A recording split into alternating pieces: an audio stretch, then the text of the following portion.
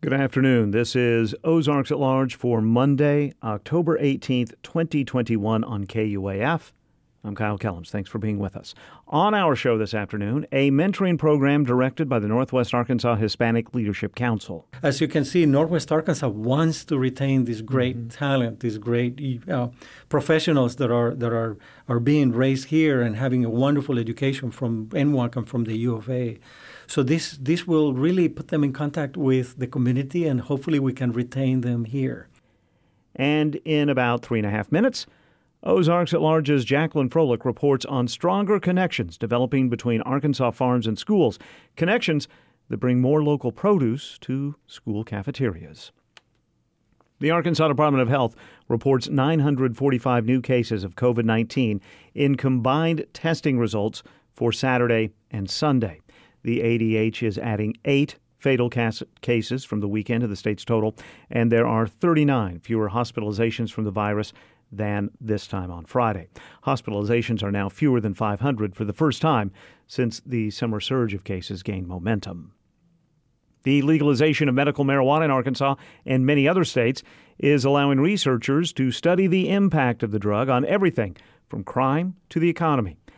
This week on Talk Business and Politics, Rhett Smith, professor of economics at the University of Arkansas at Little Rock, said his research project focused on whether or not access to medical marijuana contributed to a rise in use of other drugs. My initial research paper was looking at the effects of these cannabis dispensaries on opioid-related overdoses, so to see what effect that had on our ongoing opioid epidemic. And early results were showing that in areas where these dispensaries were opening up, we had these relative declines in opioid-related deaths. And so that would actually go against this idea of it being a gateway drug. Smith pointed out that the details of his research may yet yield different results for different types of opioids or for different demographic groups. He plans to do more studies of the relationship between medical marijuana and crime. Arkansas Children's Research Institute and the University of Arkansas for Medical Sciences will continue their collaboration in the nationwide Healthy Brain and Child Development Study.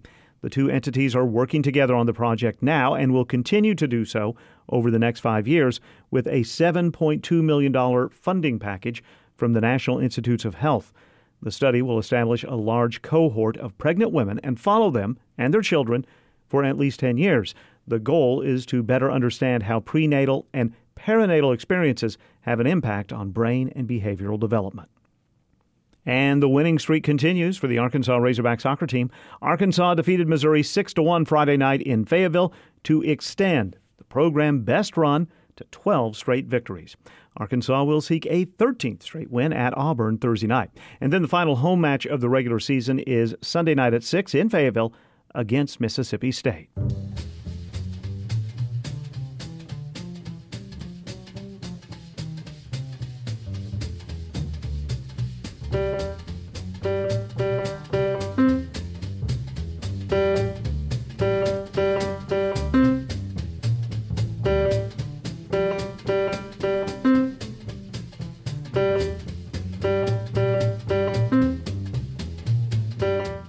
Good Monday, this is Ozarks at Large. A green forest orchard, which delivers produce to several local school districts, is part of a growing farm-to-school movement taking place in Arkansas. Ozarks at Large's Jacqueline Froelich tells us more. John Aslich and wife Elizabeth, co-owners of A&A Orchard and Green Forest, are avid fruit growers, selling sustainably produced apples, peaches, and pears at farmers markets across the region. We caught up with Aslich on a recent afternoon, delivering bagged apples to Fayetteville Farmers Market for pre-purchased delivery to patrons. And it's from the Jonathan family, and it's kind of tart and sweet. You know, every apple has its own flavor. Taking a break from delivering fruit, Aslich says he also routinely supplies fresh fruits in season to Green Forest School District in Carroll County and Fayetteville School District. I think it was about 8 to 10 years ago that we started it. My wife and I have done it with help of our employees. So we do peaches in the summer with Fayetteville, and because they have a summer program, and then we generally lose the bid for apples, but we do apples every fall with Green Forest. Then we do one large apple delivery at the end of October for, I think, this is Farm to School Month, so for the Fayetteville Public School District. A&A Orchard is on the map. In this case, a new multi-platform website hosted by Arkansas Department of Agriculture, connecting local orchards and farms to schools, featured our interactive maps of school gardens, local procurement activities, and participating farms and producers, which number around 800 statewide. The free website enables both schools and farms to create profiles illustrated with photographs and videos to encourage exchange. Not to mention, John Aslich says, consumption of fresh-picked produce. They actually eat our fruit instead of throwing it away. A&A Orchard, one of the last operating orchards in northwest Arkansas, delivers tree-ripened fruit rather than cold storaged produce. It's fresh, It's picked within several days or at most a few weeks of, it was on the tree and then it's in the, at the school. It hasn't been stored for a long time, and we pick it at the right time. We queried Green Forest School District's Child Nutrition Director, Shelley Foltz. She declined talking on tape, but says the children love their homegrown apples and peaches, preferring the fruit over supply chain produce. It's kind of loud. Walking into a cafeteria cold storage facility at Fayetteville High School, Allie Maracek says students relish A&A produce. She's also director of child nutrition for the district. Traditionally, with non-local fruit, I guess, we source our produce from a produce company called Kimball and Thompson Produce, and they're wonderful. They've been able to keep a consistent supply for us during the pandemic, and so we're very grateful for them. For our local produce, however, we source directly from the grower, and they deliver to our district warehouse, and then our warehouse staff takes the local produce out to the schools. Marchek says the district has purchased locally grown fruit from A&A Orchard since 2010. They have been a big supporter of our program, and they continue to supply local produce and apples, other tree fruits for us, and they're so delicious. The other tree fruit grower that we source from is Van Sant Fruit Farm, so we are able to buy from multiple tree fruit growers. Van Sant Fruit Farms operate a large produce stand in Lowell. Seasonality helps us get better pricing, and I would say that the local tree fruit that we get in our areas is very reasonable, and we can afford to purchase it through their whole growing season. And so we are usually purchasing local apples for all school cafeterias between for the months of August through January. So half the school year, our apples are local. And Ratchek says students always know when the fruit's local. Yeah, I think the students definitely notice a taste difference, and sometimes there's a shape and color difference, so they know it's local. They're not always perfectly shined, but you might think that students would shy away from that, but in this case, they can tell that it's locally grown, and they're more attracted to them because of that rustic look and a better flavor. So over these last 10 or so years, students have come to learn that these locally grown apples they taste better. Students taste the difference and learn the difference, are educated about supporting local growers, she says. I think students, especially of this generation, really get behind the concept of knowing where your food comes from and, buying locally to support your local community. Not only, I think, because of the pandemic and we had to support each other through this time, but with social media and just having so much more information at their fingertips, they learn in school and outside of school these concepts about the importance of a local food system, and it's more part of the normal jargon and terminology that they're used to. I would also say that we promote these foods pretty often in our cafeterias and through social media, so we're creating an environment where that information is available and it's fun and colorful. The Farm to School program was established by the Arkansas Department of Agriculture 3 years ago under a collaborative comprised of 12 state agencies and nonprofits. And in celebration of National Farm to School Month, on October 29th, a locally sourced lunch will be prepared and served in Fayetteville Public School cafeterias, Marachek says. And we've been doing that local lunch for about 11 years. and lots of apples will be eaten. Farm-to-school programs yield good health and educational outcomes among Arkansas school children and teens, state experts say, while supporting farmers and growers in local communities. For Ozarks at Large, I'm Jacqueline Froelich. There are a dozen Arkansas school playgrounds that will soon have more shade. The Arkansas Department of Agriculture's Forestry Division picked the 12 schools to receive shade tree plantings as part of the Shade Trees on Playgrounds program. The recipients include Pea Ridge Middle School and the Atkins Elementary School and Middle School. The program was developed to lower adult skin cancer risk by reducing childhood exposure to direct sunlight where children play. The schools selected to be part of the project will each receive up to 5 shade trees, mulch, watering supplies, and planting guidelines. Walton Arts Center presents the Broadway musical Come From Away, October 26th through the 31st. Based on a true story, cultures clash and nerves run high between stranded passengers and a small town in Newfoundland. But trust grows, music soars, and friendships do endure. WaltonArtsCenter.org or 443-5600 for tickets. 2,600 more doses of the COVID-19 vaccine were administered to Arkansans this weekend. During the weekend, the Arkansas Department of Health reported more than 1,000 state residents became fully immunized against the virus. Yesterday on NBC's Meet the Press, Governor Asa Hutchinson explained he is against government vaccine mandates, but he says he supports the rights of businesses and companies to establish such mandates. And so let me make it clear that when I say I don't believe we ought to be engaging in mandates, I'm speaking of the government mandates, whether it's a federal government mandate or a state government mandate. The governor says that the government should stay out of private business decisions. And this morning, Governor Hutchinson took note of the life of Colin Powell. The former United States Secretary of State has died from complications of COVID-19. His family says he was fully vaccinated. Governor Hutchinson wrote this morning, "The nation has lost a true hero and statesman who dedicated his life to serving the country." The governor further tweeted that his respect for Secretary Powell grew as they both served in the Bush administration after 9/11. I'm Michelle Martin.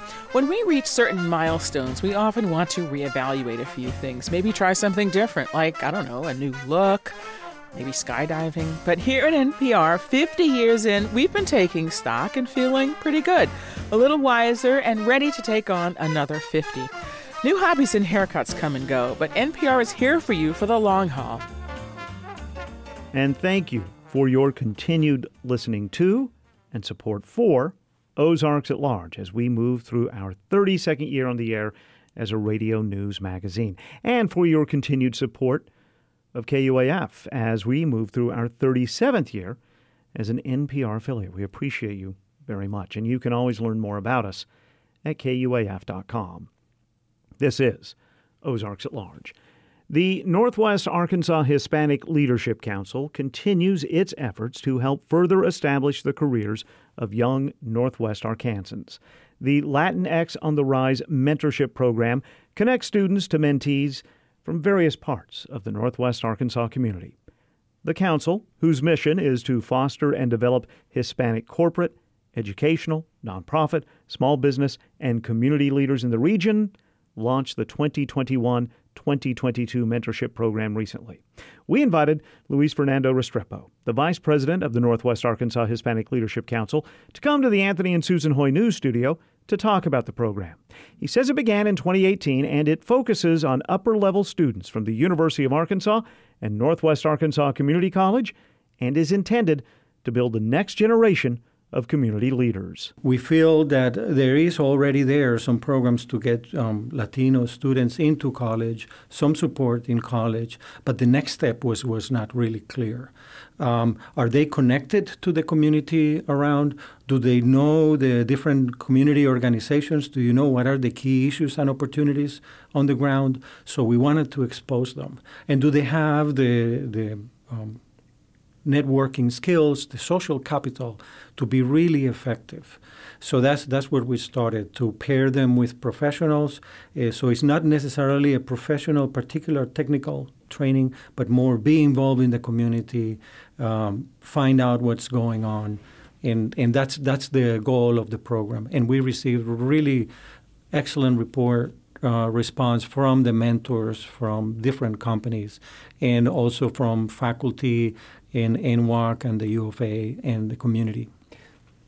Do you try to pair up mentors and mentees with sort of similar professional disciplines or no? Yes, we do. We look at the applications and we see some of the interest. Although we tell the students that basically be open if we don't have the perfect match specifically. But if we see, I mean, we've had some students that are interested in film, and we had someone from the Bentonville Film Festival or someone with international relations, and we have several people working in international, for example, from Coca-Cola, or we have someone in engineer, and we have someone interested in bioengineering, and we were able to do the match history with a history professor. So that works, and we tell our students and our mentors to be open, that it's just the general mentoring, getting closer to a professional if it's not a close match profession to profession. I hope this isn't a stupid question. Are all of the mentors Hispanic Latinx? Or no, they're not. They can be anybody. They could be anybody. And so far, our mentees have all been Latino, although per se we're not close to other ones.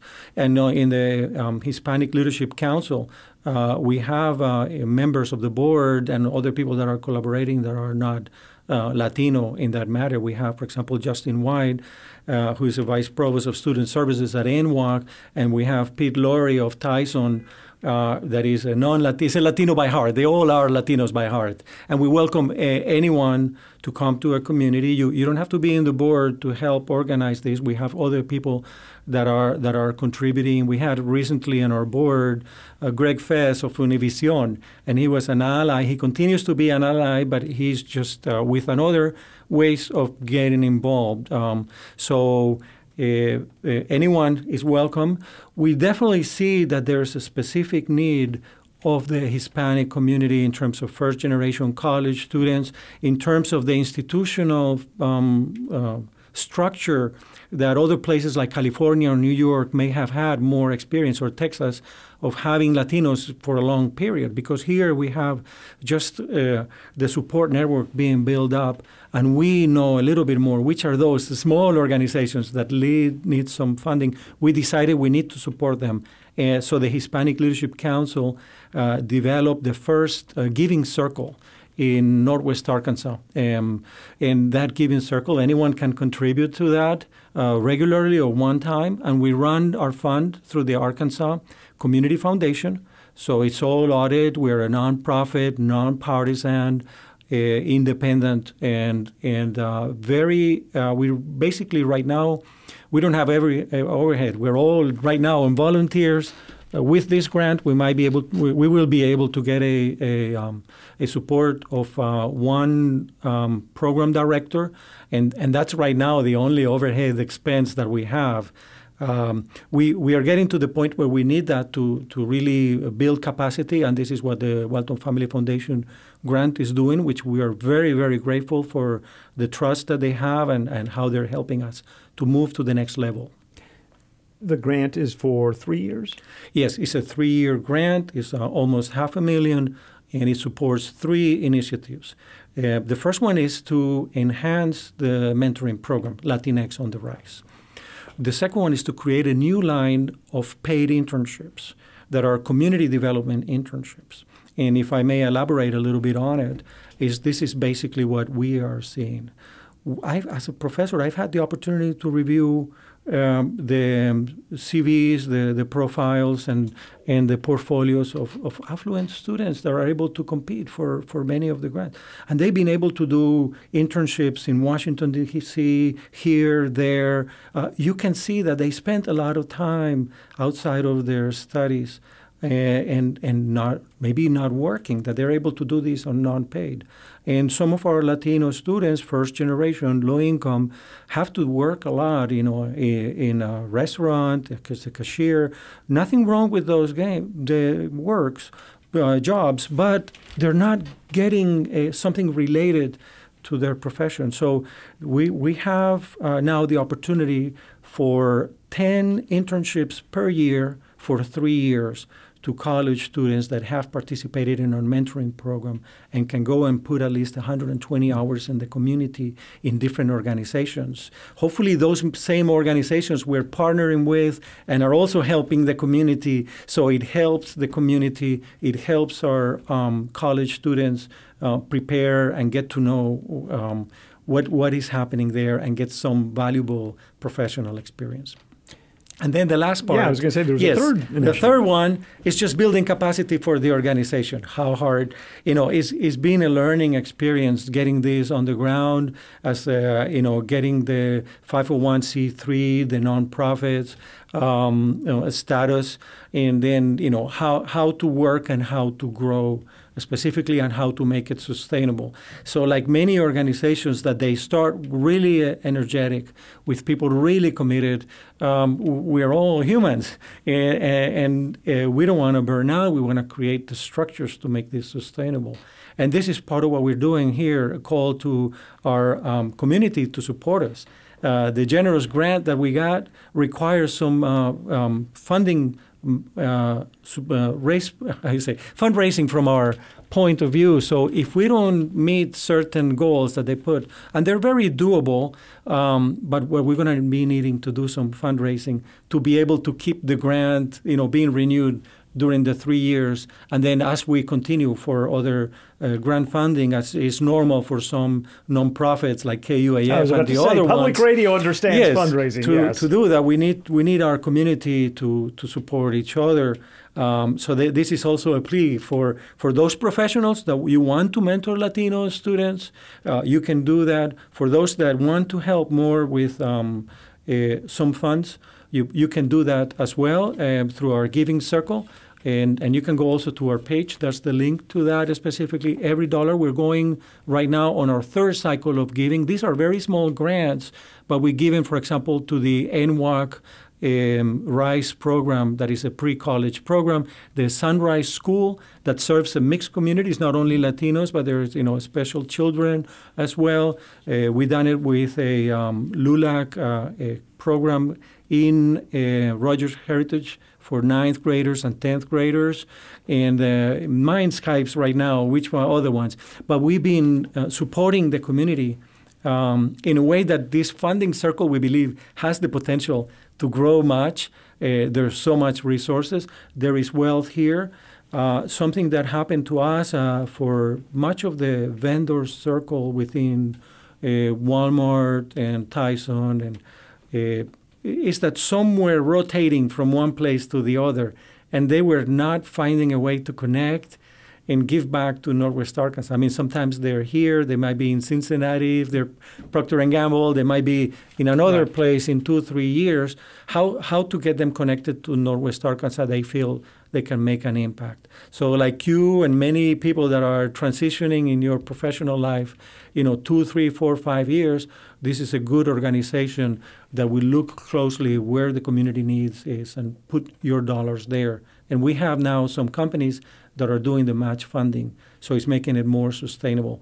So it's still a small new organization, and but we're really happy, and it's incredible to see how people come together, and how when we had those meetings at the end of the mentoring program, this is our 3rd year, you can see how the mentors say, I was there, I could see, and I helped this student to present, and who are you? But tell me, who really are you? These kind of questions, and to see how they reclaim their voice, find their voice, how they get connected. Some actually got jobs, directly out of this, got into graduate school. We have a couple of those, the graduate school, and we help other ones through the history professor, Steven Rosales, that accompanied some students to come from NWAC to the U of A. So when they came to the U of A, the U of A sometimes is a big place for some first-generation college students. This made it much so easier.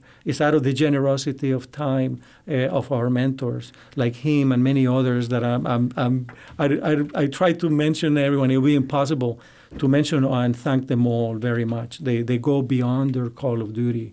These mentees, these interns, 19, 20, 21 years old generally? Not necessarily, because then we have on the college side, we have the some of the first generation, some may have worked, and they might be under 25, 26. So it's the kind of the when we come to the Latino students, not all fit the profile of the 18 to 22 come and live on campus, which is another story of not being on campus, staying close to the family and commuting to the university. They don't get also the exposure to kind of the social possibilities, social capacity of building this social capital. So this provides that. So you may have some that have been taking classes, here, there, working, paying each class. So maybe 25 or something. I don't have an average specifically, but just by looking at them. Or some they're just about ready to go to grad school. We've had some of those going into education or going into grad school.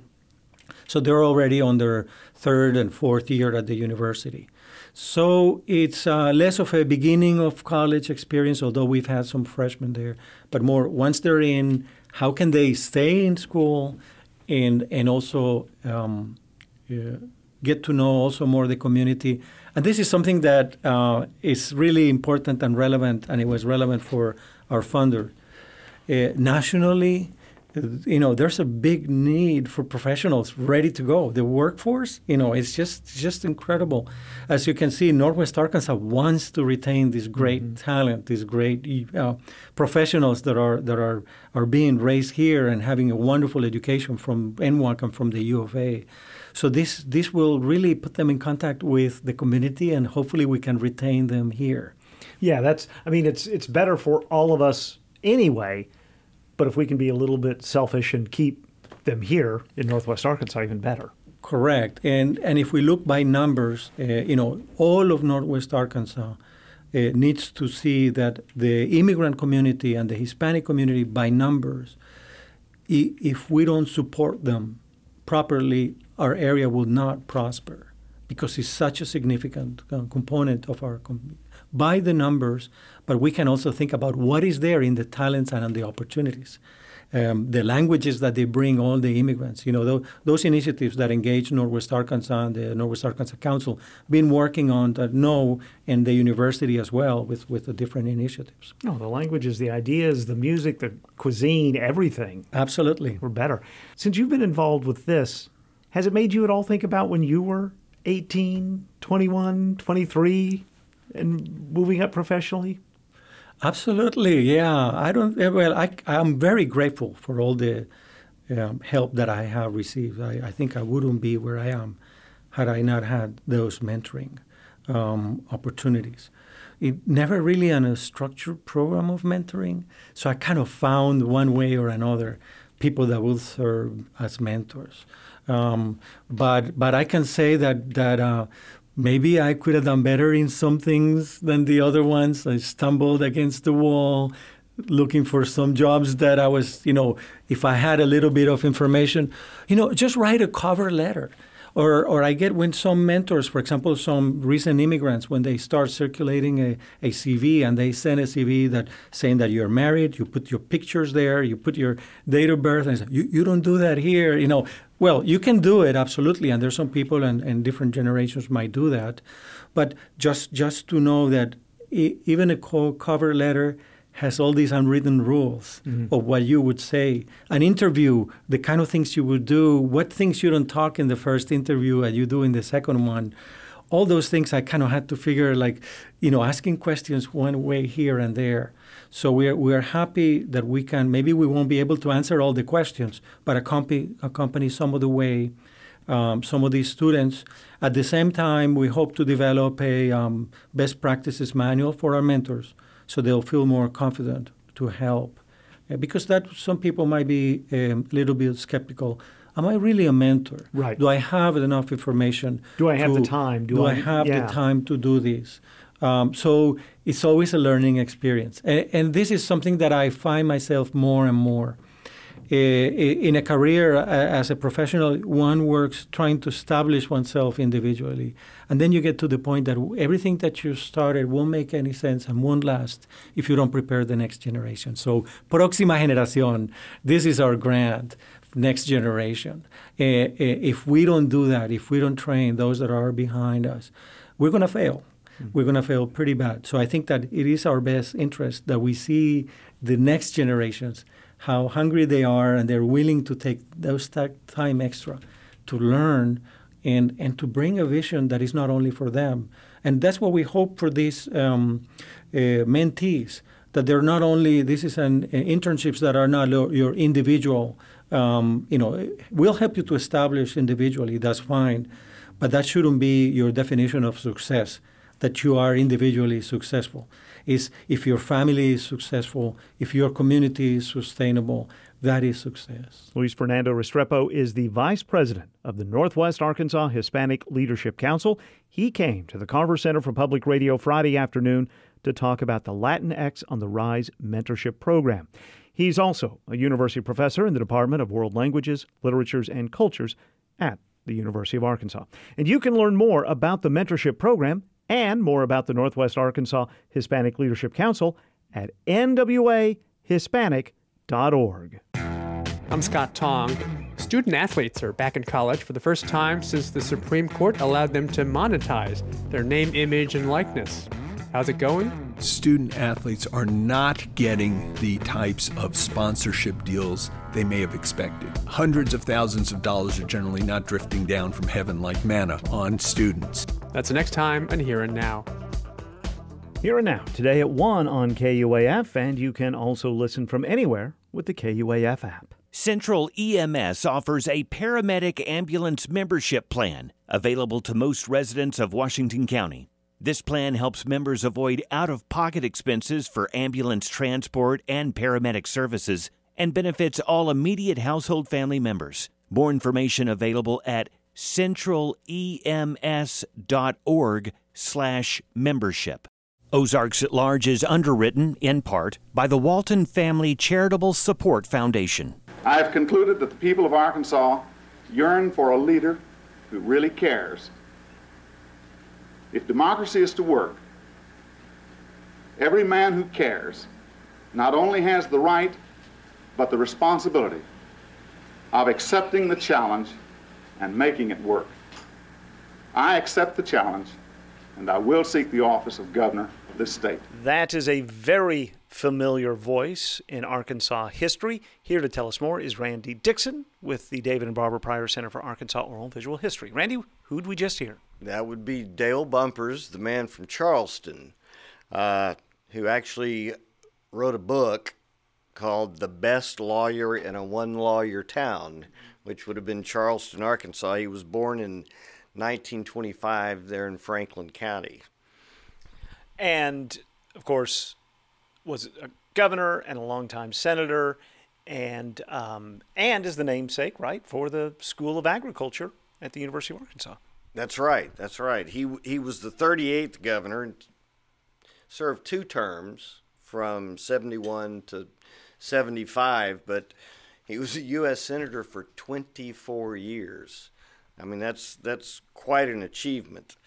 But, when he announced for governor in 1970, he was virtually unknown. He was, a lawyer from a small town, Charleston, and he was such an eloquent speaker and so charismatic. He shot up, in the polls, and he beat Orville Faubus and Hayes McClurkin, and then was in a runoff with Joe Purcell, and beat him, and then in the general election just knocked out Winthrop Rockefeller. Well, and a couple things there. That's back when, if you were a Democrat in Arkansas, you had a massive advantage in November, when Rockefeller's 2 elections notwithstanding. And Winthrop Rockefeller had, as you will do in 2 terms of governor, he had rubbed some people the wrong way. He had, and it was rare to have a Republican in office. He was the first governor, I believe, since Reconstruction, Republican governor, and it was kind of a landslide. The man has arrived. You hear the reaction of the crowd, and he is here.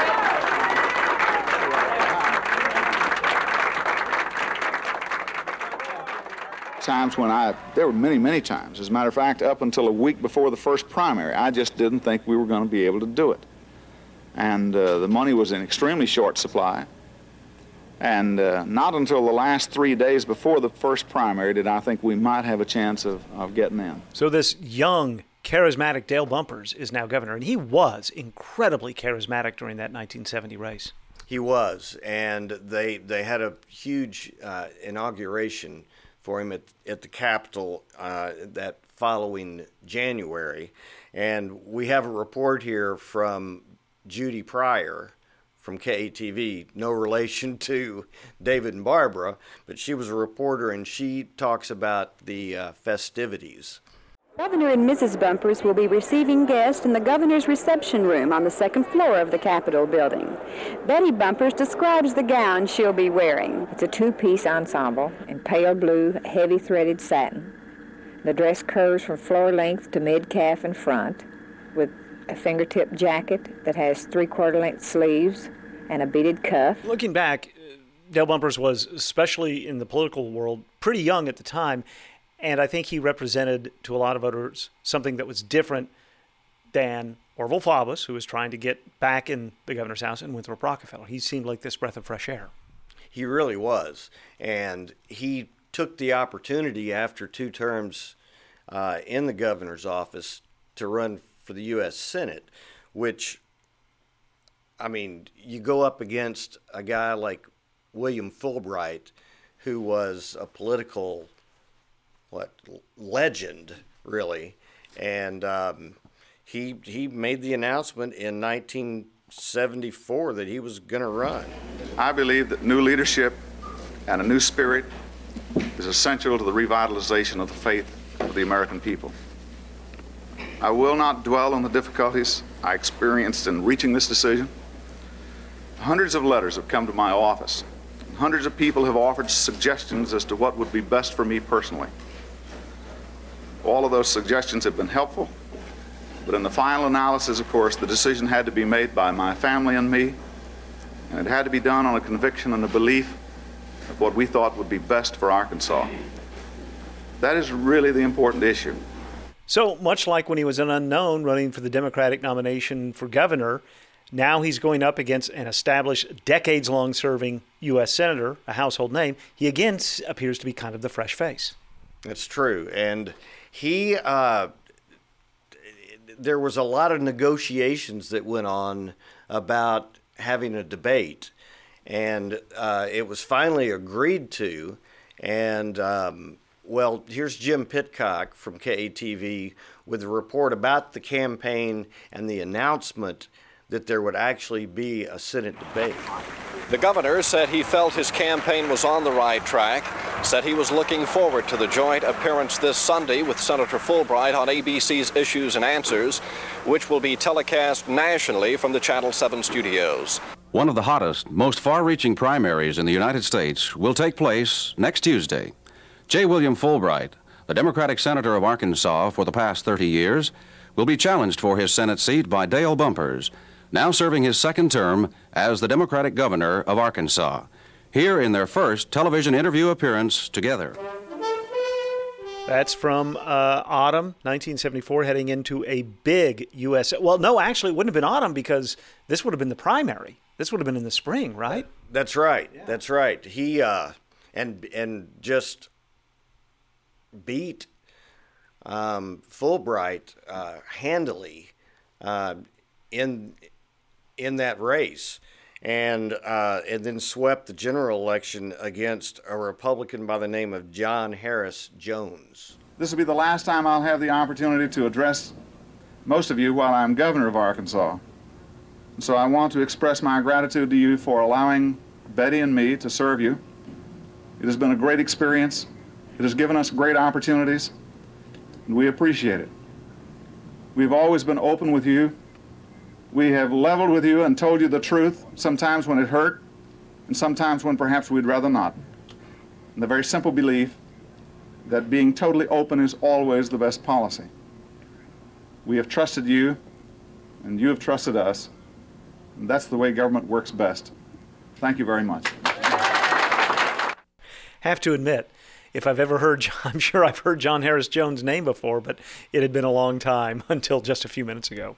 Right. He was not very well known. I believe he was a businessman, Republican, and I don't think really had much of a chance in the race. But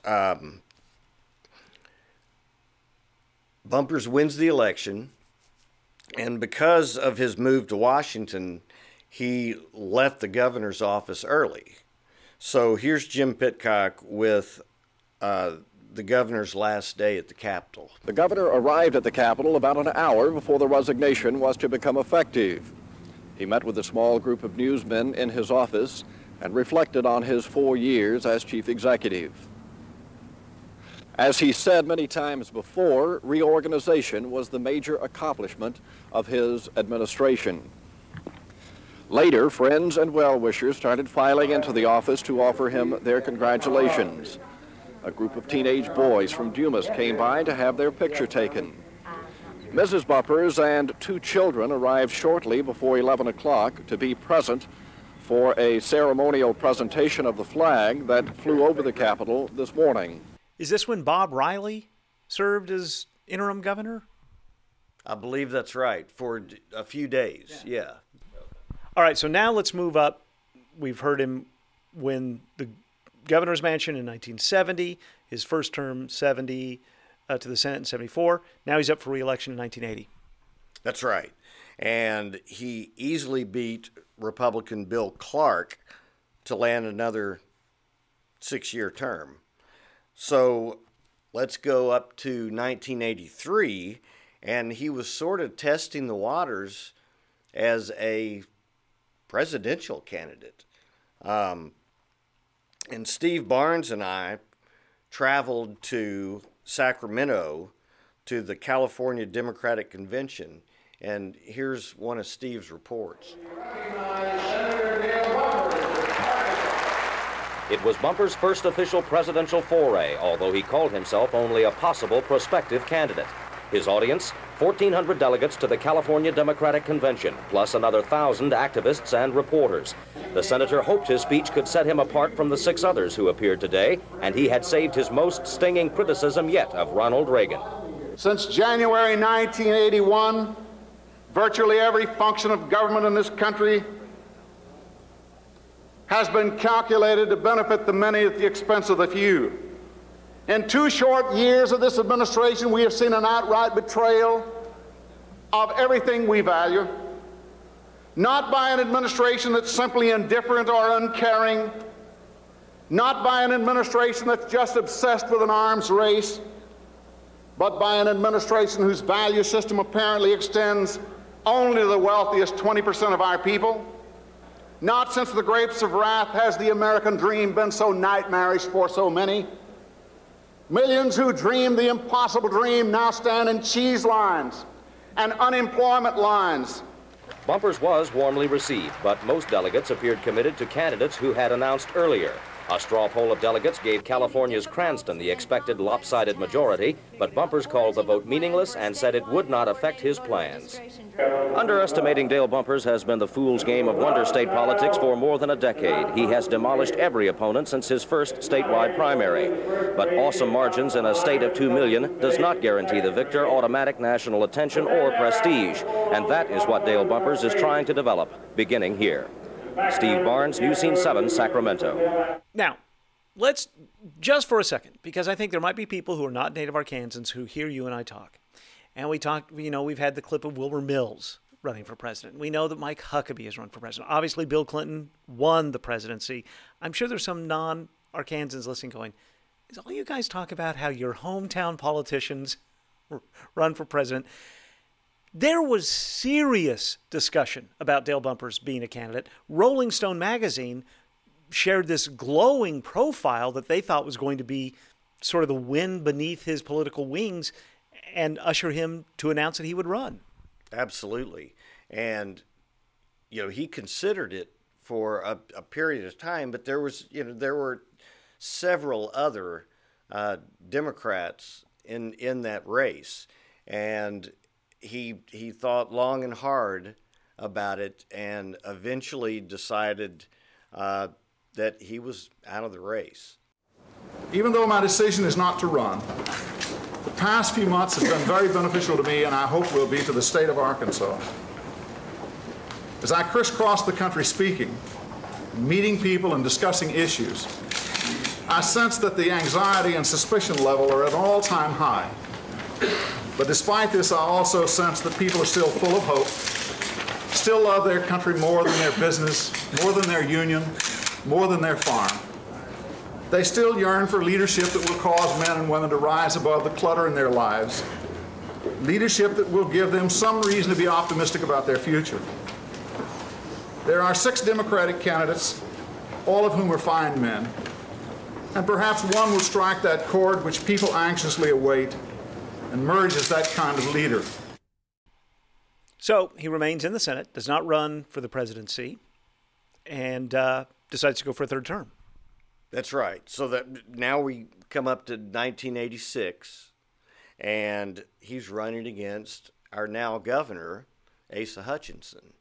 And they, again, had a debate. And in fact, that on educational television, you said the whole Star Wars program was madness. Now, we have some strong disagreement Let me say in that something. issue. They have not spent 85% of the money we gave them this year. 3 weeks from now, we start a new year, and they still haven't even allocated, haven't even obligated 85% of what we gave them this year. You mean for Star Wars? Yes, and we're going to give them another $3.1 billion. Of which none will be obligated. They're going to have almost $6 billion just for research starting October 1. So you want to cut the defense budget even more than it's already been cut? I'm not suggesting we cut the defense budget. I'm simply saying that why would we give them that kind of money when they can't spend what we're giving them? And so that is from a debate in 1986, Senator Dale Bumpers and now Governor Asa Hutchinson scoring off. Asa Hutchinson at that point, a pretty young man. That's true. And he did not fare very well in the election. It was a landslide, even bigger than the previous election with the GOP candidate.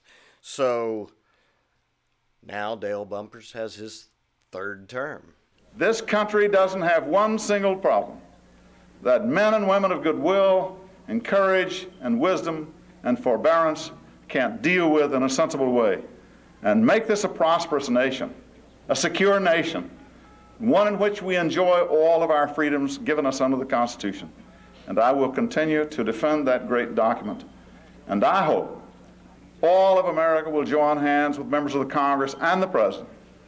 We will continue here to build a better Arkansas and a greater, stronger America. Thank you very much. So he's now going to be in the Senate for a third term.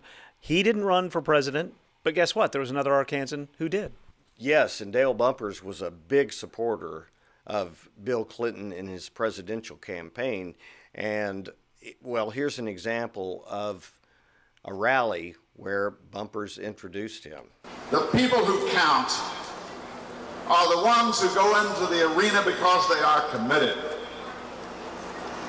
And even though they fail mightily because they believe.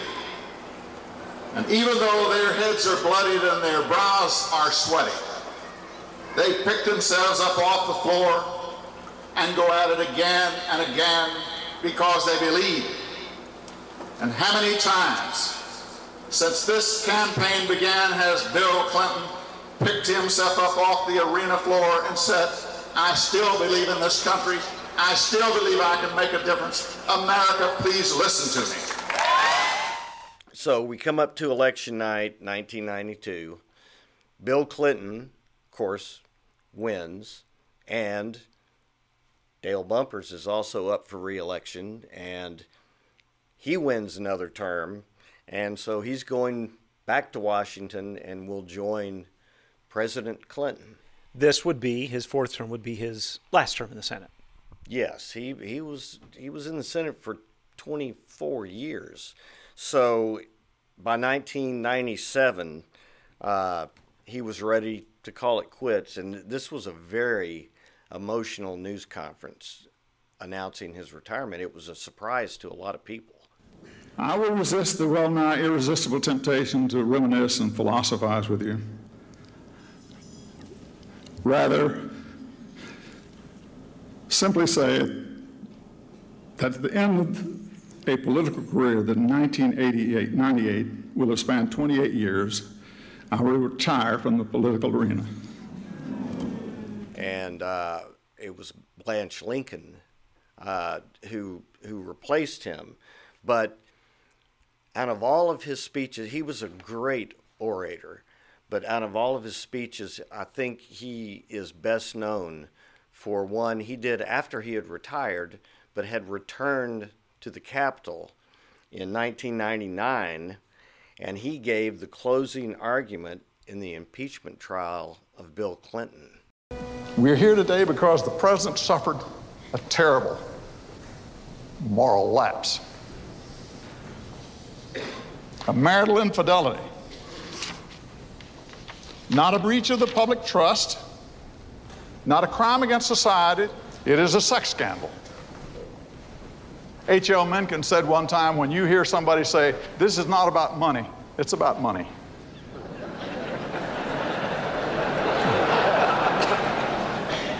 And when you hear somebody say, this is not about sex, it's about sex.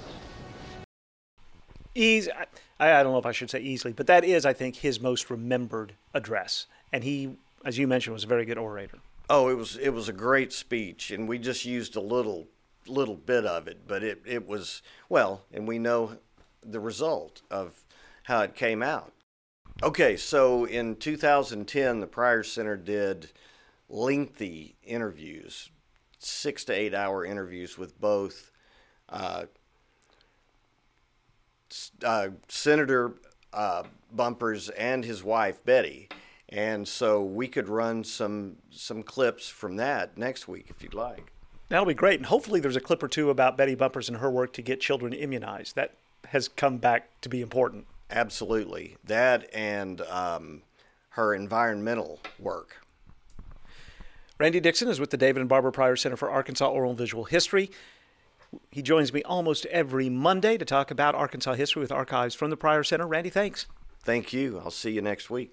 Guitarist, singer, songwriter Gary Clark Jr. comes to the Walmart Amp on Saturday, October 23rd. Fusing blues, rock, and soul music with elements of hip-hop, Clark's most recent release, This Land, earned 3 Grammy Awards, including Best Contemporary Blues Album.